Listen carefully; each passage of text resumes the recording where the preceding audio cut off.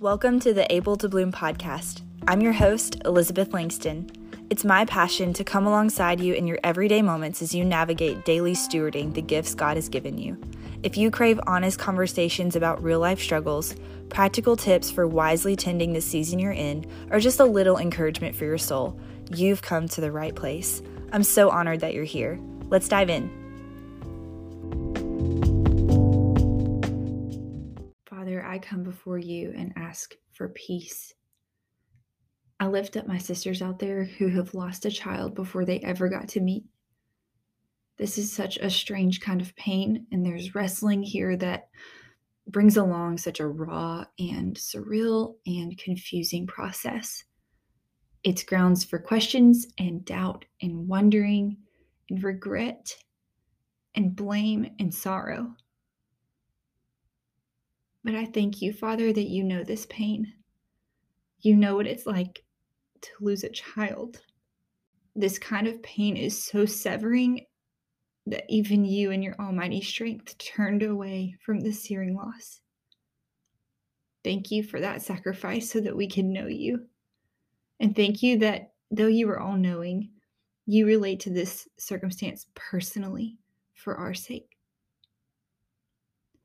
I lift up this sister right now that even through this heartache, that there's a sweetness in you that we can enjoy as your children. It's your gentleness that you meet us with in this pain. And I pray that she be wrapped in your gentleness right now, that a peace would come over her by your Spirit. I pray that her community would come around her and love her well. I pray that if and when someone says something hurtful in an effort to try to help, that you'd give her grace for them, that only your words of truth would be the ones ringing in her ears. I pray also for the father of this child that was lost, as he navigates a surreal and almost ungraspable situation. I pray that you'd give him empathy and understanding for the mother, and that you'd help him grieve alongside her. I pray for unity and growth between them toward you. Father, let this horrific time be one well grieved. As you've said in your word, there is a time for mourning. Then by your joy, let there be joy again in her heart. Let this testimony be one that she can carry with grace and truth to others that she encounters who've met this pain as well. And Lord, let each of us who have suffered this loss be reminded that this earth is not our home. And those lives aren't lost, but they're safe with you. You've given these babies the gift of going straight home to you.